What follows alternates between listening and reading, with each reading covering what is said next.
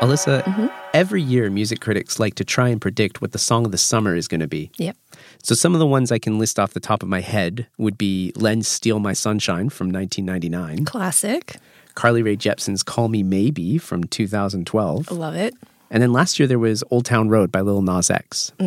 Can't get it out of my head. So my question is there going to be a song of the pandemic? Big question. I think so. I mean, there's tons of songs about the pandemic, and they're not subtle. Okay. Let's see. Ben Gibbard released a track called Life in Quarantine. That's not subtle at all. Right? A Cardi B PSA was sampled and made into a track called Coronavirus. Yeah, I remember that one too. Yeah. And Shiro to the World. Dolly Parton released When Life is Good Again. Love her. Okay, let me rephrase my question then. Okay. What was your pandemic anthem? So early on, I listened to REM's It's the End of the World as We Know It over and over again. Not subtle. Yeah. But I ended up settling on this great track from Australia's Hilltop Hoods, and it's called I'm Good. And it really sums up the early days of the pandemic perfectly. Yeah, you sent that to me, and I listened to it a few times as well. For me, Megan Thee Stallion's Savage was definitely a pandemic anthem. Okay. Yeah, basically anything that would make me dance because, I had a lot of pent-up energy from being at home so much. I just needed to release it however I could. I think a lot of people needed a release.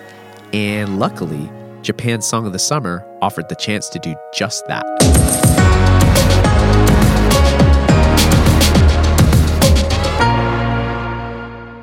I'm Japan Times culture editor Alyssa Smith. And I'm features editor Sean McKenna.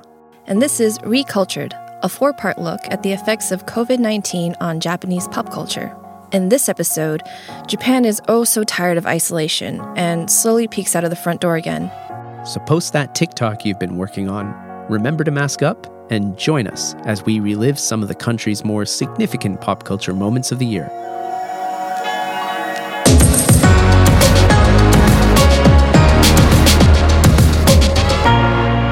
Part 3, Adapt. So Sean, Yes, Alyssa.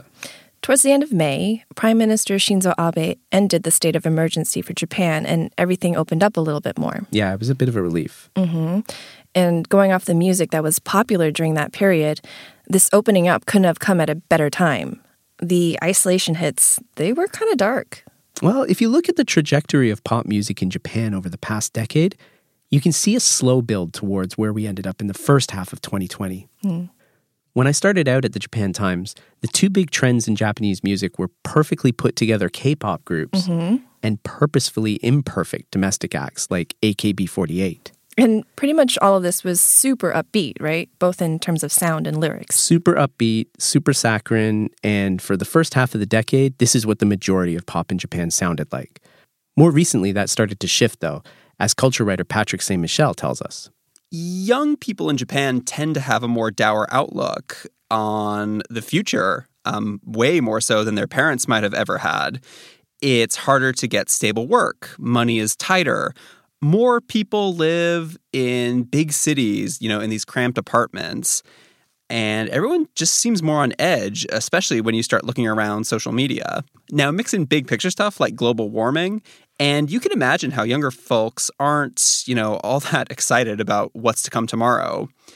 J-pop started to reflect this sort of new reality around 2016, 2017, when new younger artists started breaking through and gaining popularity in the market. And they did so by offering a more realistic view on the world of today. And that view has just connected with a whole new set of listeners. So while this trend in Japanese music was already well underway, at the start of the pandemic, you can understand why some people may have gravitated toward it. And one of the first Japanese songs that I remember hearing as we entered the state of emergency was a track by YOASOBI called Racing Into the Night. Yeah, I know that one. A deceptively upbeat song about throwing yourself off a building. Yeah, they're keeping it real, Alyssa. Yeah, this was part of a new online movement that was being called Yakose on social media. Which translates to night liking or something like that in English. Yeah, something like that. All of their names kind of reference the night in some way, and the mood of the songs is, less than sunny. But the interesting thing about that track, Racing Into the Night, is that even though it's got this super dark topic matter, the music wouldn't really feel out of place on mainstream radio. It's at like 130 BPM, it's got jangly guitars, and this high-octane piano going all throughout it. The vocals also sound uplifting, but what singer Rira Ikuta is singing about is mental health problems, and eventually a couple suicide. Here's Patrick again. That song is actually inspired by a short story called Temptation of Thanatos, which was written by the author Mayo Hoshino and shared online in the summer of 2019. YOASOBI coupled it with an animated video that helped it stand out on YouTube. And, given the subject matter, it's pretty jarring to realize how many influencers have just danced to it on TikTok or watching other YouTubers cover it themselves in a really upbeat manner on their own channels. So you have a song that on the surface sounds quite happy, but peel back a few layers and things are clearly not right. But isn't that just how all of us have been feeling? I mean, people ask me on Zoom calls if I'm okay. And I get messages from friends back home, cousins, all asking if I'm okay. Mm-hmm. And I mean, I say I am because I don't have COVID, but there's still something that's not quite right. Yeah, therapists are going to have their work cut out for them. Seriously, to anyone listening, don't feel like you can't reach out to someone to talk. You're not alone. Yes, please reach out. So after the state of emergency was lifted around the end of May, it seemed like most people were okay to go out while still keeping in mind the government's new guidelines. I think people wanted to feel happy and connected again after quite a depressing and lonely spring, especially those who hadn't found any solace in Animal Crossing. Mm-hmm. It was the start of summer and people were looking to do things again. Yeah, and I think that desire to let loose and be happy, that's what helped give us our Song of the Summer. It's literally in the title, Make You Happy. Make You Happy, a super hit by a new group called Nijiu. It's currently got almost 200 million views on YouTube, but I think it probably would have been a hit with or without the pandemic. Yeah, I mean, it's a great track. We'd hope to play a bit of it for you on this episode. But even though the Japanese music industry has become more relaxed about getting stuff on the internet over the past few years, getting permission to play 15 seconds of a song ended up being a line in the sand for the bigwigs at Sony Japan. So instead, here's Deep Dive host Oscar Boyd reading an English translation of the chorus. Okay, let's see how this goes. Oh, I just want to make you happy. Ah, I want you to smile. Your forgotten smile, it's okay, we'll bring it back. When I see that smile, I'm truly happy. That was beautiful, Oscar. Good job. If you want to actually listen to the track, we'll put in a link to the group's official YouTube channel in the show notes. We'll do the same with the other tracks we mentioned here as well. Sean, you know the track, right? Of course. Okay, so for the people who haven't heard it, what's the vibe? I feel like you're setting me up for failure here. But at the risk of sparking the outrage of a lot of fans, I'll say that Make You Happy is a bit like Taylor Swift's Shake It Off. I mean, in spirit. Okay. So Swift is built for football stadiums, but Nijiu is built for vertical video. Mm-hmm. The two songs are their own thing, but they kind of share that certain vibe. Okay, so going after the Taylor Swift fans and the Nijiu fans in one go. It's very bold, Sean. Yeah, we'll send all your complaints to @MLB Melodies. Anyway, Alyssa, give us a little bit of the backstory to this song. Okay, so it came out of something called Niji Project, a talent competition that aired on Hulu Japan starting from the end of January.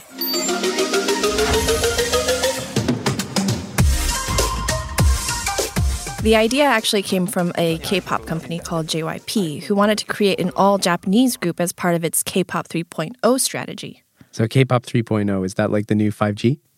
Yeah, someone's paranoid uncle is already blaming it for COVID-20, I'm sure. In reality, it's a strategy centered around globalization by localization. For a long time, K-pop groups only featured Korean performers. Okay.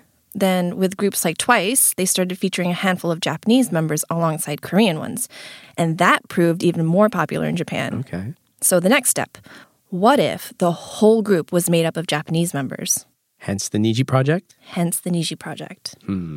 The first step in this competition was auditioning hundreds of women across the country to see who could end up in the final group and filming it all for TV.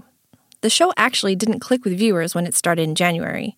It wasn't until Fuji TV started running recaps of the program on their daily morning show later in the spring that it became a hit. Hannah Lee, a contributor for Japanese entertainment site Arama Japan, followed the group since the beginning. The first one, people kind of knew it was happening, but only really, really hardcore JYP people. Like, whereas the second one, literally the tail end of it comes as like everyone's just at home, bored, they're looking for something new, and they're like, oh, let me just watch this TV show with girls in it. Sounds great. So it gained steam thanks to a captive audience, reaching not only younger viewers who gravitate towards pop, but also older morning show viewers. Nijiu is big on mom Twitter. Mom Twitter! Yeah, and then after the competition finished and the members were selected, the group offered up Make You Happy as its pre-debut single. Okay, tell us what pre-debut single means. Well, Make You Happy is the first song Nijiu released, but it isn't a quote-unquote debut single. The debut is when a pop group actually presents itself to the world. Like an old-fashioned Southern debutante ball? Yeah, kind of. Nijiu's official debut actually came just a few weeks ago on December 2nd with Step in a Step. So if that was the coming out party with all the PR push a proper debut entails, then Make You Happy was like the mother of a debutante bragging about what a hit the party is going to be. I think this metaphor is getting away from us. Maybe a little bit. Yeah, just remember that Nijiu offered its first song to the world on June 30th, and that was Make You Happy. That's all you need to know. Okay. Almost immediately, it went viral, partly due to the group's jump rope dance, which became huge on TikTok, but also because it was this huge upbeat number that cut through the fog of 2020. It just provided a sense of relief. Here's Hannah again. I would definitely say it's very close to just like a pent-up energy. It's how you got the Roaring 20s right after the Spanish flu. When you tell people, hey, like everyone's dying, stay at home, and they feel super depressed, they're going to listen to YOASOBI, and then they'll be like, oh, hey, it's better than we thought. So you get this huge influx of like, we want to be happy. So that's why Dynamite picked up. That's why you have Make You Happy, etc., etc. I think the idea of pent-up energy is important because that was the motivation for people to get out and try to make things as normal as possible. But as the government tried to remind us, this was a new kind of normal. More after the break.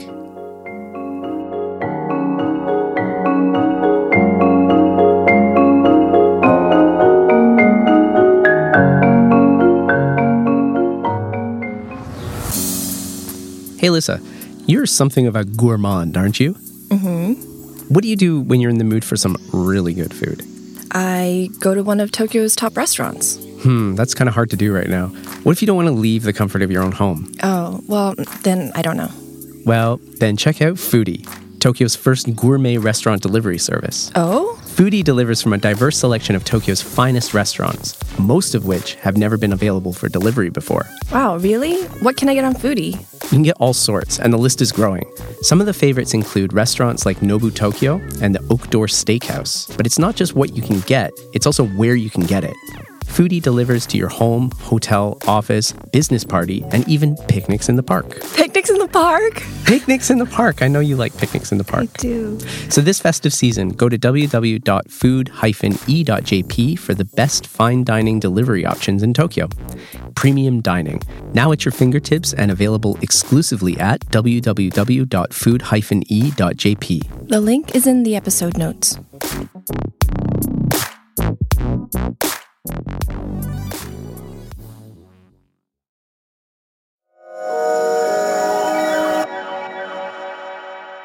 While the charts were stacked with upbeat bops over the summer, the government was trying to balance public safety and economic stability. We'd been in a state of emergency, but with the number of COVID cases dropping down to more manageable levels, it was phased out throughout May. And in theory, at least, it was okay to head back out into the world. Yeah, but with caveats.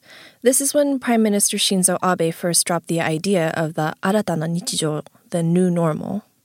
The idea was to try to open up again while keeping cases as low as possible going forward, ideally to prevent the country from ever having to go back into a state of emergency. I don't know about you, but I was really hesitant to go out at first, especially to any kind of indoor space. Yeah, same. But after a few weeks, I headed out to meet some friends one night. One of us suggested an izakaya, and I had a look at it online and realized there were no windows. meaning no ventilation. Uh-oh. So we went to a patio instead. But this was me adapting. Life, it finds a way. It does. My friends and I would meet up in the city's parks since outdoor places were considered safer to meet people. Right. Despite the new focus on life outdoors, though, a lot of the summer events that Japan is known for were canceled. This included major outdoor music festivals like Fuji Rock and Summer Sonic. Yeah, with travel restrictions in place at the borders, a lot of the bands that were heading to those festivals couldn't actually get into play. And there was also the problem of bringing large numbers of people together in one space, even if it was outdoors. Like the Olympics, those big festivals have chosen to postpone rather than cancel, and they've pushed back their lineups to 2021. But live music did start to return over the summer. Clubs and live spots, which had been closed for the first half of 2020, began to reopen from mid-June, though with limited capacity and other restrictions. Yeah, see, these small live houses and clubs form the backbone of the music industry in Japan, and there are hundreds in Tokyo alone. A lot of musicians get their starts at these places, so it was a massive relief for them when they could reopen. Seimei Kawai, co-founder of Tokyo label Trekkie Tracks and a fixture in the city's DJ scene, tells us what it was like for him putting on his first show after the state of emergency. Well, the first show was, there's a lot of people because that was after the Kinkyū Jitai Sengen, state of emergency of the Japanese government. So people thought like, oh, we can go to the club now. And then a lot of people came to our show. But maybe around like 100 or something. Yeah. Well, like we talk with club people, like club owner and the manager, and you know, like how we can set the rules to enjoy the club, checking their temperature, and also you know, like if you don't have mask, you cannot come in. But even though clubs and live houses were open, that didn't mean everyone was going to automatically feel comfortable going out. Japan Times culture writer James Hadfield tells us about his first experience out at a club. I went to a venue, which I'm not going to name, but it's a more underground venue, which I like a lot. And I went to a gig that they were doing there after they started actually having gigs with audiences. And a lot of people weren't wearing masks. A lot of people were smoking. It was kind of a bit more crowded than I would have liked. And just generally, it didn't feel like something that was worth subjecting myself to. It's like, much as I really enjoy watching live music, I don't enjoy it that much. And also, not enough to put myself into a situation which is potentially hazardous. Around the same time, movie theaters opened up again, another sign that implied life could resume. Of course, this was the new normal, so the cinema-going experience wasn't anything like you remembered it. Theaters operated at reduced capacity, masks were mandatory, and snacks weren't allowed. Here's James again. I love going to the cinema. I want cinemas to still be here in the future, so I felt it was kind of important as well to support them. As long as you didn't have anybody who was kind of like coughing and spluttering all the way through the screening, then actually it didn't feel dangerous. And from what I understand about how COVID is transmitted, I don't think it is dangerous or, in the grand scheme of things. I mean, obviously anything when you're getting potentially over 100 people in the same room, it's like that's more dangerous than staying at home. I think that's self-evident. But if people are keeping masks on and they're not eating, they're not talking, then I think it's comparatively low risk.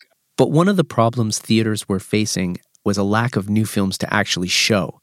Studios around the world had postponed their summer blockbuster releases, so instead cinemas turned to old films, including a string of Studio Ghibli classics aimed at kids on summer break.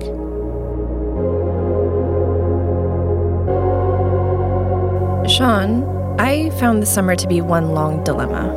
COVID was still around, but things were opening up, and the government was pretty quickly shifting its language from stay, stay, stay to go, go, go. Yeah, like it wasn't long ago we were all supposed to stay cooped up, watching YouTube and binging Netflix. Then suddenly the message became, all right, get back out there. Yep. I found I had a really uneasy relationship with going back out into the world, and I always had like one eye on the COVID-19 ticker as the case numbers fluctuated. It just feels like we've been in this never-ending dance with the virus. Yeah, I know what you mean. What I found really strange was the suddenness with which the government launched the Go To Travel campaign.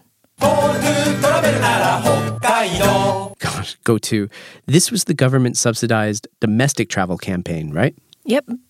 So it launched in late July as a way to help revitalize the country's tourism industry, which had flatlined due to COVID and Japan banning international tourists. To encourage domestic tourism, the government facilitated great deals on transport and lodging. I like to think of myself as a generally responsible person, but these savings, it was like someone forgot to add some zeros on Expedia. Yeah, they were great deals, but you might end up having to go to the emergency room. That was the running gag on Twitter, at least. If this was a tough enough situation to decode for regular folks like you and I, imagine how a travel-centric YouTuber would have to deal with it. Here's Chris Broad of the channel Abroad in Japan. But yeah, no, I was desperate to get out and do things. Felt like 2020 had been lost in most respects. Like, it's crazy, isn't it, when you think back to February, as recent as February, and they're talking about the Olympics. Oh, we're never going to cancel it. Never in a million years. Chris's channel has long offered viewers outside of Japan the chance to virtually visit the country.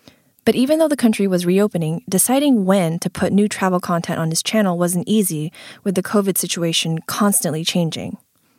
In October, when things felt more settled, he eventually began filming a series called Journey Across Japan. I wanted to make sure it was at a point where Japan had reopened, but it was all right. I didn't want to do it straight away after it reopened. It was a bit dicey. People on edge. Certainly in the countryside, in the region where I live, people are a bit uncomfortable with folks travelling around, especially from cities and whatnot. So I think if I'd done Journey Across Japan Escape to Fuji in June or July, it wouldn't have gone down well with viewers. It might not have gone down with Japanese locals well, these folks travelling from cities and going into the countryside. But at this point now, I've noticed that that's not an issue. People are kind of welcoming to tourists in most respects, because, it's been a huge disaster. 30 million overseas tourists were expected this year, and instead of 30 million, they got 0. Apart from debates in his channel's comment section over the need for masks or not, hint, they are. The series was well received. But it also underlined how differently Japan was handling the pandemic compared to other countries come the summer and early fall. And there's a lot of confusion from my audiences, which are primarily, North American, European, UK, which have had a really bad time with coronavirus. They're kind of like, how can you go out and do these things? Like, how is Japan like that? The question, how is Japan like this, has been in the back of my mind throughout the pandemic, and something I spent a lot of my time thinking about during the summer when everything was reopening. And it's something that has weighed on people's minds here as we've tried to adapt to our new normal. There's still this constant uncertainty around whether cases will rise again or whether the worst is behind us. It's made it really hard to plan for anything more than a couple weeks in advance. And I think the uncertainty has meant that even as Japan opened up and restrictions were relaxed, a lot of things still couldn't return to the way things were pre-pandemic. Yeah, we've seen this with a lot of live music, right? Right. To compensate for the lack of arena concerts, live streaming has become more of a thing. Yeah, we touched a bit on live stream concerts last episode, but these shows start to take on a bigger scale. So it was no longer just artists confined to their bedrooms. Exactly. Major acts like Perfume, Sakanaction, and Bucktick put on well-received online events.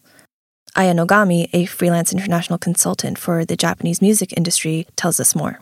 I remember at the beginning, they just canceled and didn't know what to do. But some of the artists started doing online streaming probably from their bedroom to begin with, on just one guitar or something. And then after a while, because even to do a small show online, you need staffs to go there. And at the beginning, that even wasn't possible. But after the national emergency was lifted, people just started doing shows without audience, but with very limited number of staffs. And that's sort of how it started moving, I think. As we approach the fall, a few concert promoters, emboldened by new ideas and low coronavirus numbers, started testing out limited number festivals. They were received well and always seemed to sell out. I'm telling you, people were in the mood for dancing. And that's another reason why Niju, with its easy-to-follow choreography and peppy beats, was the perfect song to liven up this period of the pandemic. How a jump rope led to the biggest hit of the year, after the break.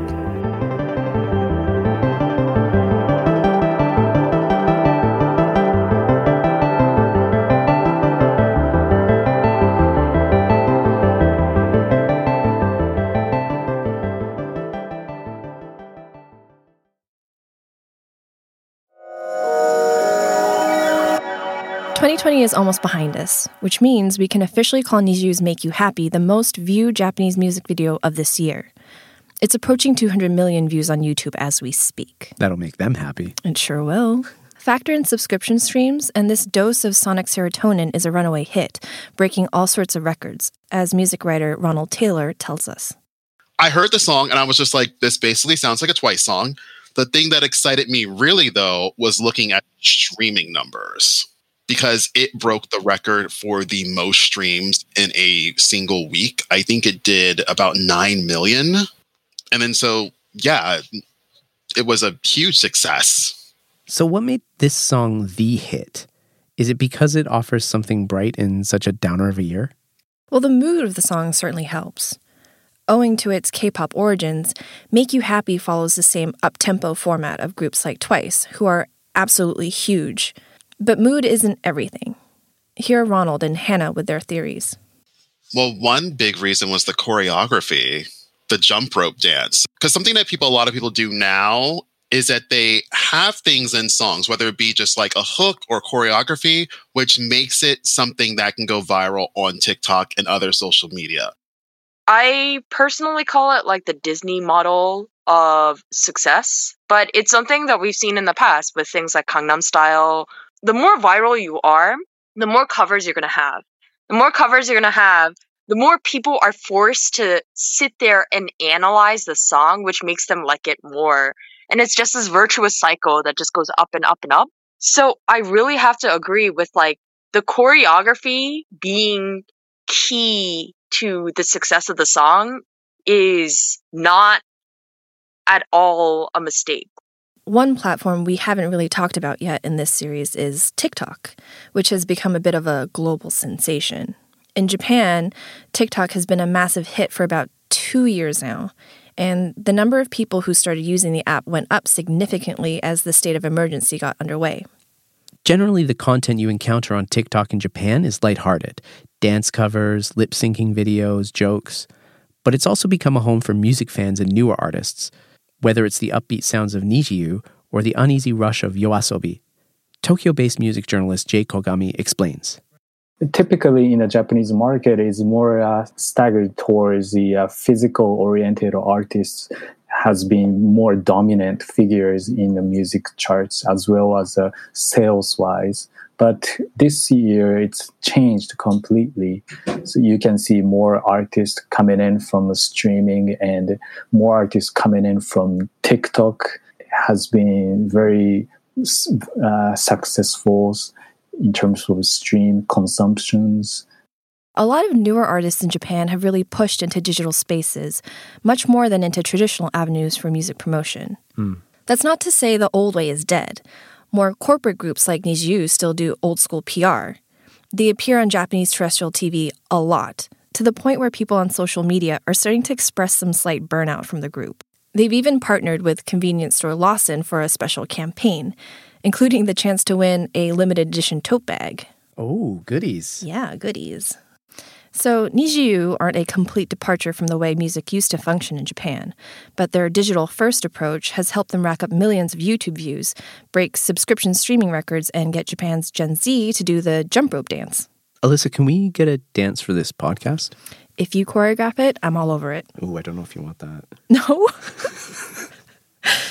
Something important that contributed to NiziU's success is their focus on building an audience outside of Japan, which meant making sure that their videos could be watched online by anyone overseas, something that's been avoided by a lot of Japanese bands in the past. Ronald tells us more. So one of the things that people have always complained about as far as like what's keeping them from being a fan is accessibility. So unless you were going to go the alternative route and just illegally download everything for free, you had to physically buy the music. But with the advent of streaming, things started trickling in bit by bit by bit. But now you have more and more acts who are just like uploading their entire discography and just going and realizing that the internet is a tool that they can use. And with fans around the world tied to their screens because of COVID, NiziU and Make You Happy picked up a lot of views, showing the industry the value of connecting with such a broad audience. The focus on building an international fan base is mostly thanks to JYP Entertainment, the K-pop player behind the group. K-pop has excelled over the past decade in spreading out beyond South Korea's borders and scoring legitimate hits. This year, BTS topped the Billboard Hot 100 chart in the US with Dynamite, making them the first Korean group to ever do so, and the first from Asia since Q Sakamoto did it with Sukiyaki in 1963. I know you should never read the comments, but diving into the space beneath the Make You Happy video on YouTube reveals so many users commenting in different languages. Here's the thing, Sean. You can see something similar playing out with YOASOBI, with people expressing their appreciation for the song in so many different languages. So you said earlier that when you were in charge of culture content for the Japan Times, you saw the heyday of AKB48. Yes. They were big in the 2010s, but what was their presence like online? I'd say they tolerated the internet, but the main reason they towered over J-pop in the 2010s was thanks to an emphasis on physical sales. If you wanted to get a ticket to meet the band or a ballot for their annual member election, you had to actually buy a CD. Back in 2017, there was even a fan who was arrested for illegally dumping 585 copies of the same AKB CD after he'd taken out the election tickets and had no other use for them. Maybe he just didn't have space for all of them in his tiny Japanese apartment? That could have been it. But answering your question, AKB48 did share videos on YouTube in Japan and had some pretty intense viral moments. But the focus was always on getting fans to actually buy the music you could physically own. Okay, so that's another stark difference between then and now. NiziU still sells physical CDs, but they are digital first. Videos go up first on YouTube, and then they do everything they can to go viral online. Fans buying discs is just a happy bonus. Yeah, so the model is really changing, and you can see this change reflected in the lineup of NHK's end-of-year music extravaganza, Kohaku Utagassen. Oh, Kohaku! I haven't seen that in years. Don't worry, I won't tell anyone. I actually watch it every year. And for those who don't know, Kohaku aims to get the top artists singing the top songs of the year all on one stage. Appearing on it is like a real sign you've made it in Japan. Mm-hmm. But Ronald points out something interesting about this year's 71st edition. I find it interesting that NiziU debuted this year on Kohaku and AKB48 was dropped finally. Like what we had is basically, even though they have been declining for a while, now they're gone from the top music show of the year. And then you have this new group debuting this year, which takes a lot of elements from Korea. And they have one of the biggest hits of the year. It's like a changing of the guard. So no AKB48 and plenty of NiziU. Mm-hmm. And that shows the impact of NiziU this year. The group provided a soundtrack to a Japan ready to come out of a state of emergency and, for the first time in months, helped it think happier thoughts. And although Make You Happy doesn't really mesh with how 2020 has actually felt, it offers a sense of escapism that all good pop has. You know, in a way, the coronavirus pandemic has ushered in another changing of the guard, with the music industry having to adjust to new ways in which it can operate and survive. Mm-hmm. From physical spaces to online ones. Tower Records to TikTok. Mm-hmm. And with that, the music's winding down, and so is this episode of Recultured. Join us tomorrow when we finally see some light at the end of the tunnel, and we get some hope thanks to Japan's most popular form of soft power. Wasabi? Anime. Ah, of course. I can't wait. See you tomorrow. See you tomorrow.